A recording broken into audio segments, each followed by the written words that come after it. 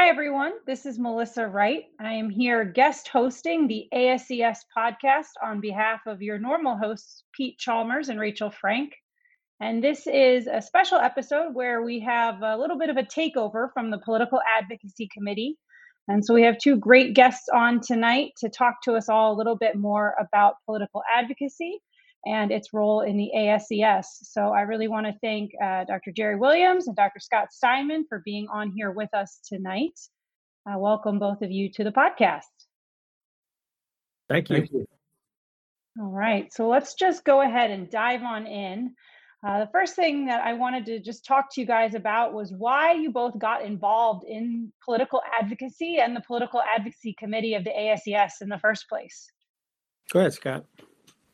I was just going to say, for me, it started actually back when I was in Minnesota. I got involved with the state society. I think that's really where things start. You really need to be, if you can, involved with your state orthopedic society. And I was on the board, and then I became president of the Minnesota Orthopedic Society. And I realized how important advocacy is. We had scope of practice issues that came up when I was on board, when I was a president. And then I was part of the BOC, and I was really surprised, actually, the first time I went to the first NOLC meeting or the first BOC meeting. I realized these guys are a key part of our organization. We do a lot I've done mainly educational stuff. I was at the Mayo Clinic, and now I'm actually meeting and talking about what's good for our patients, good for our profession. And I realized going onto the Hill and advocating for our orthopedic patients, and the NOLC gets maybe 300 to 400 doctors to show up out of over 22,000 orthopedic surgeons in the United States. So I think that really taught me the importance of being at the table, because you're not at the table, as to say, you're on the menu. And then since then, when I came down here to Tennessee and just being involved in ASES, I was always interested in working with advocacy, and Javier recommended that I get involved in the committee itself. And so now I'm co-chair, and Ted Sligo's done a fantastic job. He just rolled off as being chair, and Brad Bushnell is the chair of the committee now. We have about over 15 members, a very, very diverse membership, Melissa, as you know, and that's kind of where I am now. So thank you. So for me, it was actually totally an accident. What Scott says about starting advocacy at the state level is really true. And it was, as I said, a complete accident. I was involved in the board of the Pennsylvania Orthopedic Society, and there was an attempt at the state level to write a workman's compensation bill that would have had very negative effects on orthopedic surgeons. So at the time, the Pennsylvania Orthopedic Society didn't even have a PAC. It was just a state orthopedic society. And we went to Harrisburg to speak to one of the people in state Congress about this bill and what we thought was wrong with it and what needed to change. And so we got to the congressperson's office, and basically it became clear to us that in order to speak to the congressman, we needed to have a check. And we didn't. So we wound up talking to the aide. We figured out that we'd get a check, come back the second time, and see if we could talk to the congressperson. And that's exactly what happened. So it became very clear to me that if you don't get involved with advocacy, and the check doesn't buy you anything except for an audience. You don't necessarily buy a direct result, but you don't get to see the people who make these bills and make these laws without supporting their ability to get reelected, because it's very expensive to get elected to public office in this country. So that's Absolutely. how I became involved in advocacy. And I realized how important it was. And I went on to become president of the POS. And then through my work at the Academy, it became apparent to me that from my perspective, state advocacy occurs with the Pennsylvania Orthopedic Society and other state societies. And federal advocacy happens at the federal level, usually through the Academy. And then when the Shoulder and Elbow Group, American Shoulder and Elbow Surgeons, decided that they wanted to get involved in advocacy, I think they made a very wise decision to hitch their wagon to the academy because the AAOS really does federal advocacy better than anybody. There's nobody that does it anywhere close as good as the academy. And so I'm very happy that the ASES is sort of partnered with the academy to be involved in national advocacy. And what I've just learned, as Scott basically said, the old story about you're either at the table or on the menu is absolutely true. And it's just been crazy to me to realize how little people in our educated elected bodies know about medicine and the practice of orthopedic care. And really, advocacy is all about making sure that the people who have the ability to influence laws and bills understand what the effect of those things are on orthopedic patients. And that's really the focus. Absolutely. So for somebody who, started thinking, hey, this seems important. I'm, looking at my patients and how care is being provided, and I want to get involved and make a change. What would your kind of advice be from just a really actionable level of like, what should those young orthopedic surgeons do? I was going to say one thing is just to get involved both in your society itself. Most of the orthopedic societies, if you're a hip surgeon, certainly shoulder and elbow, they have an advocacy route. And I think back to when we get requests from donations to our colleges and universities we've gone to, it's important to start out early by notifying those folks that just graduated or just became candidate members of, say, the Shoulder and Elbow Society, and get them used to donating at an early level, a small amount, but just to get that practice going. And if you look back historically, the academy was started, I guess, in the 30s, but we didn't have the association was formed, I think, in 97, 98. We didn't have a PAC for the academy until, I think, 1999. And I think the first couple of years, all we gave was like $250,000 to candidates. And this past year, I got an email from Brittany Starr. We had 3.3 million that we've in receipts, and we gave out 2.1 million to over 250 congressional candidates. So just look in the past 23 years what we've done, starting a PAC at the National Academy, as Jerry said. I think we need to be ortho partisan, and we talk about, this is bipartisan, but certainly this year it's been even 50-50 split between Democratic and Republican candidates that we've supported. And it's been different in other years, but we look at those candidates that we can support, that support our mission, support our patients' mission. And I think that's a real goal to as Jerry says, to use the academy as a vehicle for the Shoulder and Elbow Society. Jerry said you need that check to get in the door, and 2.1 million is a lot. Well, the other thing is that I learned in the time that I was with the academy leadership, our office, the academy office, does such a good job of going to the Hill that there wasn't a single congressperson whose office we entered that didn't know who we were when we walked in. They knew the first and last names of our lobbyists. We didn't have to make any introduction. They know who we were. They knew why we were there. They knew what we were going to say.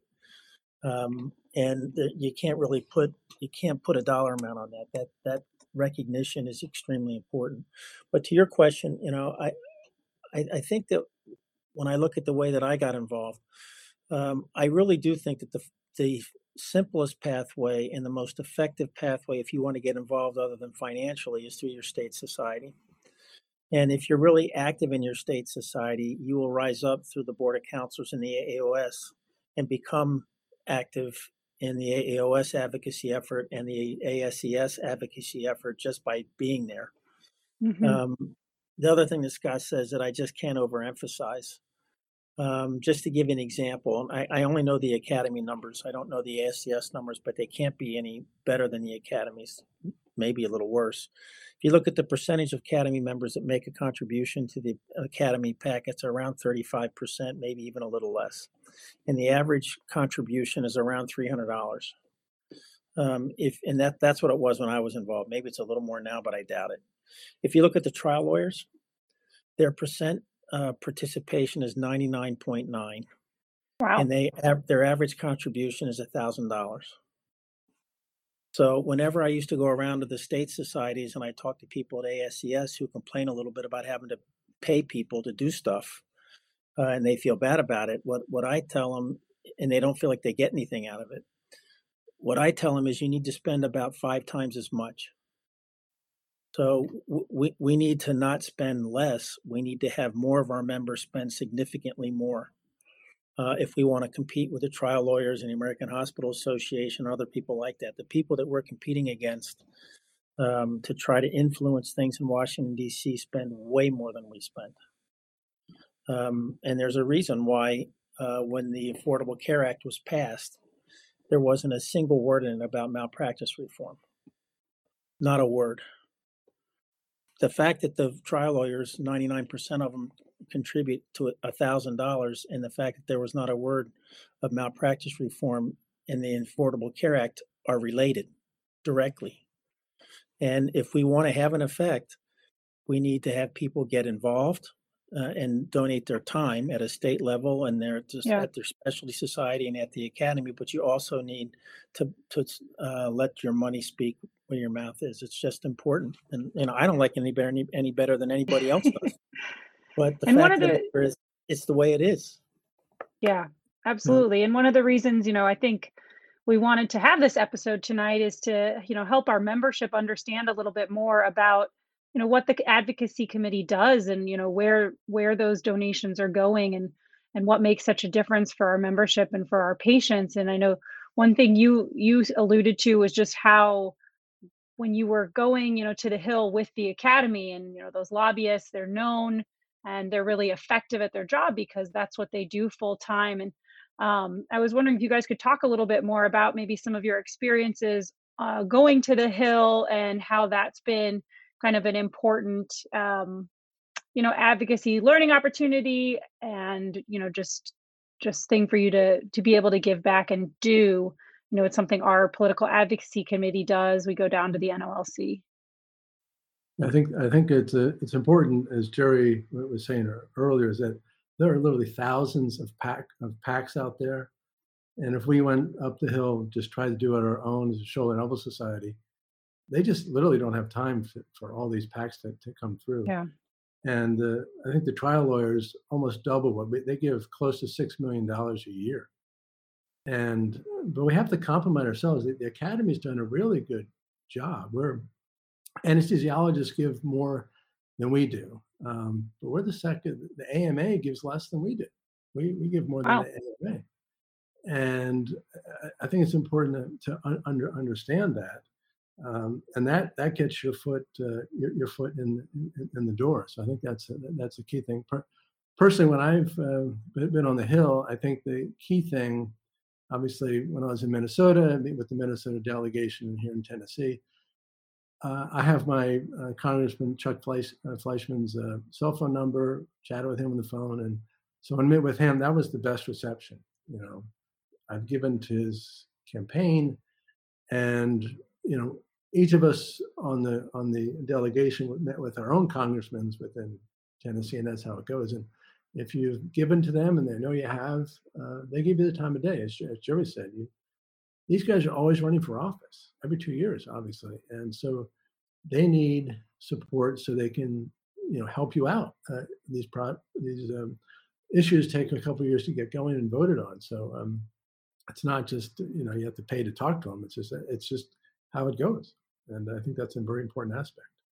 So I'll give you a couple of stories about my involvement. The first one is pretty interesting. So this guy was actually a congressperson in my district that I didn't really know, but I eventually got in touch with him. He went to the same college I did, and I did contribute to his election campaign. But the point I'm trying to make is the relationship that I had with him, because we went to the same college, we sort of knew each other. It's those relationships that may or may not be founded on money. They might be founded on just the fact that your kids played in the same sports together or whatever. Those kind of relationships are really important. So I'll give you an example. I got a phone call from him from the floor of the House of Representatives. They were getting ready to vote on a bill that had something to do with health care. And he asked me, how should I vote? Wow. I told him, and he did. So the Pretty, bottom line is relationships are really important. Sometimes they're more important than money. So one of yeah, the things that that young people can do is get to know your Congress people, get to know the people who not only on the state level but the national level. Have relationships with them. Go over to their house for cocktails or whatever. You have a much better chance of influencing their thought process if you actually have a personal relationship with them.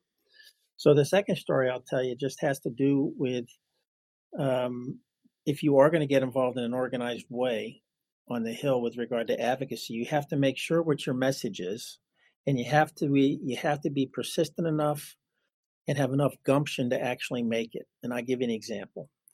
So we went to the Hill, and it was when you guys may remember this, but I forget. I think it was CCJR was the original letters for it, but it had to be changed because Seth Greenwald told them they couldn't use CCJR. It was the first bundled payments initiative for joint replacements that the government was going to run through Medicare. And I forget what they changed it to, but it was originally CCJR. And in the beginning, the hospitals were the only people that could own the bundles. So when we went up to talk to people on the Hill, it was divided about who would talk about what. We had various issues. And my issue was to make the argument as to why they ought to consider large practices that have the ability to control the bundle to have the bundle. So we went to Nancy Pelosi's office and we met with her health policy advisor, who had been in Washington, D.C. for 35 years, working for some politician or another. So he clearly was never in the real world. And I made this argument that physicians' practices make a lot of the decisions for what's spent, and we should have control of the bundle. And he said to a group of orthopedic surgeons and their lobbyists, you know, everybody wants the bundle. You guys are here today talking about the bundle. The nursing homes were here yesterday. Last week, the hospitals were here. Everybody wants the bundle. Somebody's got to look out for the patient. And I looked at the guy and I said, you know, as I understand it, the only group that of all the groups that you just mentioned, the only group that took a Hippocratic oath to take care of the patient is sitting in this room. Okay. We're a bunch of orthopedic surgeons. We've been taking care of patients for thousands of years. We'll take care of them for thousands more. We're not here about who's going to look out for the patient. We're here to talk about the money. And the bottom line is that changed the entire tone of the discussion. yeah. He understood that we understood the issue. We weren't there to bandy about with him. We were very serious. We had something to ask for him. And sometimes you got to do that. When we left that room, I wasn't sure I did the right thing. I said to Catherine Boudreau at the time, she's now married. I said, was I over the top? Did I do more than I should? She said they needed to hear it. And so the point I'm trying to make is when you go to advocate, you do need to make your argument. You know, you're not there to make friends. Sure. You're there to make your argument. And if they give you the floor to make it, make it. When we go to the Hill, I remember we took care of one of my patients when I was in the Navy, was a retired submarine admiral. And he says, you know, leadership, you know, if you go to your men, don't go to them with more than 3 things because it's hard to keep everything straight. And it's only when we go to the Hill, it's usually 3 things that we want to, and they ask when you meet with your congressman, not 10 things. And I think and each of these has a 1-pager, so they just have notes on it. So that's one thing that the Office of Government Relations and the Advocacy Council, Doug Lundy's done a great job there. There's no surprise when we go to the NLSC, it's been vetted about what issues we want to bring. There's a lot of issues we obviously have in orthopedics, but it's well vetted. It's not a surprise when we meet and before we go to the Hill of the issues that we're going to discuss. I think the Academy does a great job, or the association does a great job on that. Yeah, one of the things I've been impressed by as I've learned so much being on the political advocacy committee is just how much is going on behind the scenes. You know, you guys have both talked about your trips to the Hill and these moments where, you know, there's always people doing this for us as people who maybe haven't been involved before. And when you start to learn that, you know, so many of our, you know, your colleagues are putting in their time, their energy to make this kind of stuff happen, it doesn't just happen magically where we're able to, you know, protect some of our reimbursements, patient care, all that sort of thing. I want to talk a little bit about some of the kind of current issues that you guys see as, really particularly critical to orthopedic surgeons and specifically shoulder and elbow surgeons that, the Academy and the ASES Political Advocacy Committee have their eyes on right now. What do you guys see as, we don't want to go more than three, like, the top one or two things that we as surgeons should be caring about right now from an advocacy standpoint and kind of thinking about and staying ahead of? I think from my perspective, the ones that I've heard most of, the hot ones, are this pre-certification issue with orthopedics. As you probably know, up until Yep. relatively recently, you didn't have to pre-certify orthopedic procedures. You didn't have to get permission from a third party about whether or not you might get paid for doing what you do. And it's become sort of a barrier, at least in many people's experience, between the doctor and the patient, trying to get the patient what they actually need. And I know that the Academy has been pretty vocal on Capitol Hill about getting some relief in that regard. And there's word that I think there is a sympathetic ear to some people on the Hill to that particular issue. The second one, which I'm not sure we're going to win, Scott and I are both old enough to remember the correction that was supposed to happen to reimbursement for physicians because of the formula that was used to calculate it. And they kept kicking the correction down the road year after year after year. And we just got used to them. We'd come up to where we were supposed to get a certain percentage reimbursement cut. We'd make a lot of noise and they would say, okay, and kick it down the road another few years. This is the first time that they didn't kick it all the way down the road. They didn't take away as much reimbursement as they threatened they were going to, but for the first time in a very long time, they dropped some. So I think that's another issue. We may not win it completely, but I think we need to try to stop it where it is now. I think that's a second issue. Scott, can you think of any others? Yeah, I was going to say, it's really eye-opening when we're talking about the conversion factor for Medicare reimbursement, and that was dropped last year. Last year, it's always in December. We actually had about a 2.5% cut, not advancement, and we have inflation going on, and the conversion factor is 4.5% this year, plus the 4% pay-as-you-go part. So we're looking at 8.5% cut that was going to come down to not just orthopedics, but all medicine, all physicians. And at the last minute, that got changed. The pay-as-you-go got dropped, and we have about a 2% cut. So that's 2 years in a row, at least historically. And the pay-as-you-go is kind of hard to understand. It only came in the 1990s, as I recall, and every several years it gets dropped, and Congress says, "Oh no, we're not going to do it." But how it's supposed to work is, if you increase entitlement in one area, it has to go down in another. It has to be like zero sum. And so if you increase whatever area you increase it in, then it has to be taken out of other programs. And that's back in, but it was kicked down the road, as Jerry said, for a while. So, but if you look at the hospitals, both inpatient, outpatient, skilled nursing facilities, hospices, they have an adjustment for inflation that we don't have. It's an update that happens automatically every year, and the hospitals have had about a 60% rise over the past couple of decades, and whereas we, over the past 2 decades, have had essentially adjusted for inflation, about 20% cut of payments, which is not insignificant to physicians across the board. So, as Sherry was saying, I think we, like, why did the physicians get left out of an automatic update that all the other areas that receive Medicare dollars get adjusted for inflation? So that needs a serious looking at, and hopefully we'll do that. Other issues, physician ownership in hospitals, medical liability, that's been off the table for a while. As Jerry said, it wasn't part of the ACA.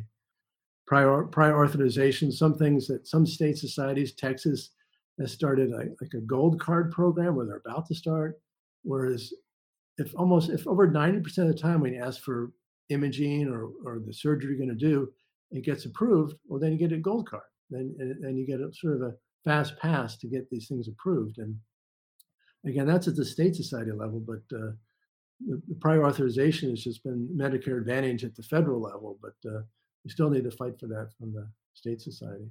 If you look at the consolidation of the insurance industry, the Blues always have a whole bunch of different names for their individual parts, but they really roll up into the Blues. Nationwide, there's something like 5 insurance companies. And if these 5 insurance companies hire third parties to do the prior authorization, which basically means they wash their hands of it, it becomes a federal issue. And every one of these things needs to be couched from the standpoint of how it affects patients' access to care and patients' quality of care. Absolutely. I think that's, really what all of this is about. It's about us being able to provide adequate care for the patients. And when you look at these cuts and stuff, that impacts how people are able to provide care as well, because private practices can't stay open, things like that. Obviously, these are big issues, and the political advocacy committee of the ASES is, works with the academy, and everyone's trying to kind of stay on top of it and keep these things from going the wrong direction.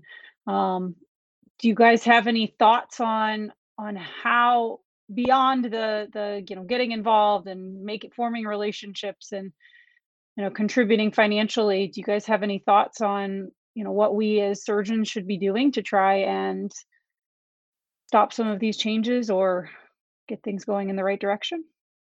I think one area that is helpful there, not many orthopedic surgeons are members of the AMA. I think it's less than 20%, I think for sure. But we've signed on to a statement that the AMA has put together and sent to Congress. I think it's important. A couple of things, they're asking for the annual update for inflation, which we don't have as physicians. And then to revise that whole pay-as-you-go budget neutrality to allow for appropriate spending. If there's things that are new that have been proven to be beneficial to patients and they cost a bit more, well, we should provide for that. And the other thing that I've learned is that we pass legislation, but it's the agencies that write the rules. And so when we go to speak with our congressman or go to the Hill, we have to remember that we can pass legislation, but then non-elected bureaucrats are the ones that actually write the rules at CMS. They interpret the legislation. That was eye-opening to me.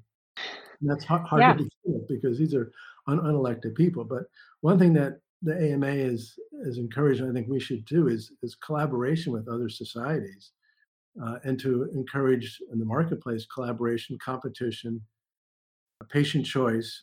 But there's sort of this creeping sense, at least among the bureaucrats, of consolidation. And I don't think consolidation is, that's sort of moving toward a one-payer system, one universal health care, which may not be the best thing. But competition, I think, and patient choice and collaboration, I think, should win the day and not consolidation. That's what we need to, I think, look on the regulatory side. The regulatory CMS is, I think, probably just easier for them. They have to just deal with one way and one way to do it, and that's consolidation. And the payment models, I think, should be risk adjusted for those historically marginalized and potentially more expensive to take care of those populations. And I think government needs to support practices both in the rural and the urban environment where things work well, and not try and force one way for both urban and rural, and small and big. So. Yeah, I think that's a great point. There's so much diversity that we appreciate in our patient populations and how we care for people. And there's not always a one-fits-all approach to things. God is right that you do have to spend some time and probably some revenue on trying to influence the regulatory agencies. I can remember one issue in particular. The CMS had decided that they were going to get rid of the 29823 code for arthroscopy. And the rationale behind it was that they had decided that the shoulder was actually just one anatomical area. It did not consist of the sternoclavicular joint, the acromioclavicular joint, the glenohumeral joint, the subacromial space, the scapulothoracic joint. It was just all one cavity. And as a result, they would only allow one code, no matter what you do. That was their rationale. And so we met with them twice. The first time, I didn't think we had a prayer of getting anything changed. The second time we visited them, they actually put the 29823 code back on for certain cases that you would do with it, but they still did not give up the fact that they thought that the shoulder was just one cavity. And now we're sort of revisiting that 29823 thing again for the same reason. So you do have to stay on the regulatory agencies too. It's not just the legislative people on the Hill.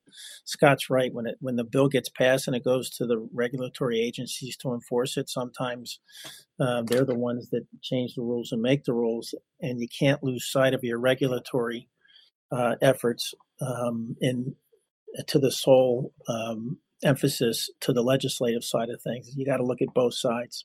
That's absolutely true. So is there hope for us? Well, I always say, here's the thing that they can never change. Okay. And the one thing I was going to say is our biggest advocate is our patients. Yeah. And don't be bashful to use your exam room as a way to make arguments that are good for your patients that you're staring at and taking care of patients. Don't ever forget that.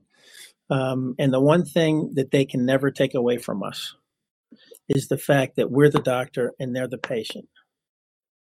That can never be taken away. So I think what we focus on and what we focus on currently and what we need to focus on is everything that we advocate for allows us to provide the best quality care to our patients that they deserve and they want. And that's what we're advocating for. And as long as we make that argument in that way, I think we always have a chance. Yeah, I agree with Jerry 100%. There are some Congress people on Capitol Hill that, if you're coming as a doctor, representing doctors, you're probably not thought as being underprivileged and such. And so, having a concise message about our patient stories, it's not about us. We should remember that. It's about helping our patients. And in some areas of medicine, if you work in an academic center and you're just paid an academic salary, or if you're in the military, you think, well, this doesn't benefit me. Well, it does, because, for example, this past year, based upon our Academy Association, we've gotten more money for orthopedic research dollars from the NIH, and that we've been able to increase that. And if you look across the board of what's the biggest cause of lost work, which is expensive, right? It's all musculoskeletal. Yeah. That's the biggest one. We spend 6% of our GNP on musculoskeletal issues, and that's a lot of money. And these are people working, contributing to society that are not at work. And so we need to have the money, research dollars to focus on that, and we have. And as I go back to what I said earlier, the anesthesiologists are giving more than we are, but we're number 2 among the medical PACs, as I said earlier, ahead of the AMA. And so we're doing a pretty good job, and I think we can do even better. The ASES, we have 19% of our members are contributing to the PAC, which is actually pretty good. It's actually high up there among the different societies. Hip and knee is much less. But I think a goal that we should have as the ASES is, and we plan on this at every annual meeting, to have some presentation on the PAC and how we can contribute to that. I think over the next couple of years, we should be able to get up to 30%, which would actually sounds low, but it's actually very high for our organization. I think we can get there. And one thing that the Academy has done is it started the Advisors Circle. As an individual, you can give up to $5,000 to a PAC. But a corporation, LLC, and Rothman has done a fantastic job of being part of that Advisor Circle, which is an LLC or corporation. It's unlimited. That's soft dollars. But we need soft dollars to keep the lights on and run the office and pay salaries and stuff in DC. And so that's been fantastic. And the ASES is part of that also. We contribute about around $25,000 a year in the soft dollars to the Advisor Circle. And from that Advisor Circle, one of those has a seat on the PAC, executive committee of the PAC. to bring those issues. So I think there's a lot of good things that we're doing, and I think it's going to get better personally. I just love that you said, it's like we're doctors advocating for patients. We're not doctors advocating for doctors. And that's I think an important thing to remember. But go ahead, Dr. Williams. But what I was going to say is, Scott's right. From medical PAC perspective, we're always the academy is always number one or number two. It goes back and forth between us and the anesthesiologist. The big thing that drives the anesthesiology money is scope of practice. The CRNAs and the anesthesiologists they're at each other's throats sometimes. And the bottom line is that's a big issue for them, and that's what drives their money. If you think about it, though, if you look at what anesthesiologists make in comparison to what orthopedic surgeons make, we ought to be number one by a mile, to be perfectly honest with you. So I'm happy that ASES is at 19% and the academy's at 30%, but I'd be more happy if the ASES was at 38% and the academy was at 60%. If we had that kind of contribution, we would be known even better. We're known on the Hill now because we make a lot of noise, and we make a lot of noise in a very organized way. We don't show up with a shotgun. We show up with very accurate firearms, and we have the same message, and we shoot for the same target every single time. They know when we come back, they know what they're going to hear, and when they know that we're going to pound them on it, and that's why we do what we do. With what I considered, if you consider it compared to other medical PACs, we're great. But if you compare it to the people we're really fighting against, insurance companies, hospital associations, trial lawyers, we're coming to a gunfight with a knife. We need more ammo. And we got tons of firepower. I mean, nobody is smarter than the people that we bring to the Hill and the people that we have in our midst that are involved in advocacy. Scott, Ted Schlegel before him, we have really smart, capable people.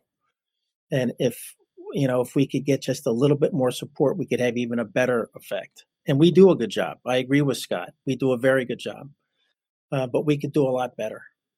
And this is not going to change. This advocacy, the way things work in advocacy and the way things work in legislation and the way care is delivered, it's never going to change for the better.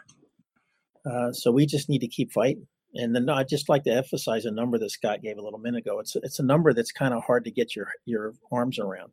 So this was pre-COVID. The amount of money spent in the United States on healthcare was $17 trillion a year. A third of that. A third of $17 trillion a year was spent in musculoskeletal medicine.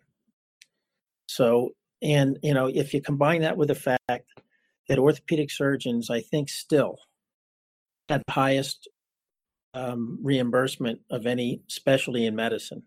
So not only do the legislators not like us, some of our colleagues in other fields of medicine don't like us that much. So the bottom line is we have big bullseyes on our back. We have to realize that we got to fight every single day for our patients, and we got to never get sick of it. Yeah, and it's hard to get sick of. I mean, it's easy to get sick of. I mean, I agree. Yeah. One thing that I realize, I've been a member of the ASES for a while, and I really think that the PAC committee or the PAC contributing to the PAC is a very, very key aspect. I mean, when I was chair of the membership committee, I think that was important. The new members were getting in. But I think along with that, I think having a strong presence in the Academy PAC, which we have. And I think back to, a couple of years ago at the BOS meeting, we got 100% participation from BOS members, but it was because I think Kevin Plancher was the president. I guess it was 2 years ago. So everybody pick up their phone and dial, text 41444 and type in AAOS and give $25. And we should probably do that at our annual meeting at the ASES. I mean, it's easy to do. But one thing also that politicians look at is percent participation. Mm-hmm. We're behind anesthesiologists, as Jerry said. They're a one-trick pony. They just concerned about the CRNAs. Is if they see that we have over 30% participation, if ASES can get it's hard to get above 50 in any of these. But if at the annual meeting we just say, pull out your phone and give $25 everybody right now, that would give it the percentage of participation, even though it's a small number. That still is a powerful message that is sent to Capitol Hill. Absolutely. I know our time's going to wrap up here pretty soon, but I wanted to, ask if you guys kind of had sort of parting words of what you think the most important role of the political advocacy committee is for ASES members, and kind of what they should take away of knowing this committee is doing for them, and why it's so important. I can maybe start. One thing I didn't want to forget to mention is Mark Frankel has funded an award. It's the Healthcare Policy Award. They call it the Frankel Award. It just started in this year's. Melissa, we're funding 3 new members to go to the LSC, and as part of it, they have to do a project on advocacy. And I think those reports that we'll give at end of each annual meeting, I think are very important. And Claude Jarrett is working on the prior authorization study from the ASES perspective, which is great. But I think having the word out there is knowing what's going on in Capitol Hill and giving a message back to our members and encouraging them to contribute. So from my perspective, I think Scott, we're both this way, I know, but I know Scott knows that I am. I really think that your focus needs to be on your patients. And if you really want to guarantee or do the best you can to guarantee that you will be able to take care of your patients in the way that you see fit at the end of your career, and you're now just starting, then it really is incumbent upon you to get involved either financially or with time and effort or both, because nobody is going to look out for our patients like we do. Our patients, quite frankly, don't know the issues well enough to be able to speak for themselves unless we help them. We're the ones who understand how to take care of patients and how to take care of musculoskeletal injuries and musculoskeletal problems. And therefore, it's incumbent upon us to make sure that the people who are making laws and determining the environment in which we have to take care of our patients understand what the important issues are and what the effect of their decisions will be on our patients. And for me, that's really the main reason why I became really involved in advocacy, because it became clear to me very early that really our patients were not going to have any opportunity to affect their outcome from the standpoint of legislation and regulation without us. Yeah. And, I just think it's important, and it's frustrating. I mean, we're people that like, we're end result people, right? We like to go to the operating, do something, see the result right away. The patient's home in 3 months feeling great, and you're on to your next patient. Politics doesn't work that way. You get small victories here and there. You get some victories that are just not defeats. But you just have to keep going at it and keep coming stronger and stronger, because it's always going to be us that's going to be responsible for making sure that this happens in a way that's good for patients. And, like the guy said to me, the guy who was the health policy expert, somebody's got to look out for the patients. He's right. And that's us. Yeah. Okay. And so it'll always be us. And we should never forget it. Absolutely. No, I've learned a ton having been on the political advocacy committee. I got interested too. I want to take the best care of my patients I can, and learning about just the ins and outs of how much more goes into that than what I do in the office every day has been really enlightening. And I'm so appreciative of all the people that have gone before me and put in their time and their energy and their dollars to kind of get us to where we are today. And clearly it's always going to be something we have to keep doing. But I don't know if you guys have any final parting words for our members from the advocacy committee and the world of political advocacy. I think Jerry hit it around the head. It's really about taking care of the patients. If you think about prior authorization, AMA, studied this, and members presented over 30% adverse events to patients related to delayed pre-authorization. That's direct patient care. So these are things that are very tangible and we can totally relate to, and that's what we need to stay on top of this and contribute, as Jerry said earlier, at the state level, and then as your society, because we all collaborate. That's what we need to do as we go to Capitol Hill. So thank you for tonight. And I haven't read this book yet, but I love the title, and I'm going to use it as a sort of a rallying cry for us. Mike Pompeo's got a book out that's called Never Give In. I think that's perfect. That's a perfect sentiment for the way we should look at advocacy in orthopedic surgery in general and ASES in particular. Never give in. Don't give an inch. Make sure you stand tall and go toe to toe with them, because it's our responsibility. I love it. Absolutely. That's awesome. Have a good night. Thank you both so much for joining us tonight. We really appreciate it. And thank you to Rachel and Pete for letting us kind of take over and share some stuff about advocacy with the membership. Hope you guys have a great night.